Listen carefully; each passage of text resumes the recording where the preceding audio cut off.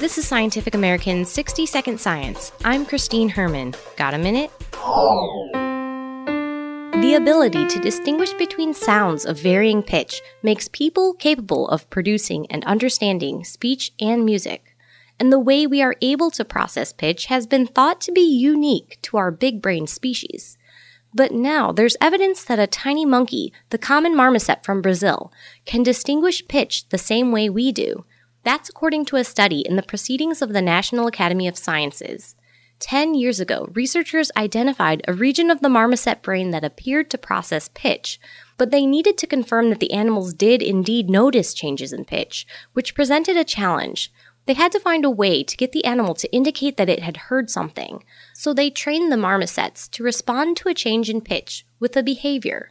Specifically, they would lick a waterspout. The researchers then had the animals listen to a series of notes with the same pitch, and at random, they'd change it up. Just like, for example, when I say ma, ma, ma, ma, right? At some points, I make pitch a little higher. Johns Hopkins neuroscientist Xiaoxin Wang, lead researcher of the study. The actual difference in pitch, he says, was much smaller than that. But you get the idea. And when animal hear that change, it will lick the water spout to indicate they hear the difference. Which the minuscule monkeys indeed did. Because both we and marmosets have this talent, the ability likely evolved in a common ancestor long ago. This type of pitch perception may thus go back more than 40 million years ago, much earlier than previously thought.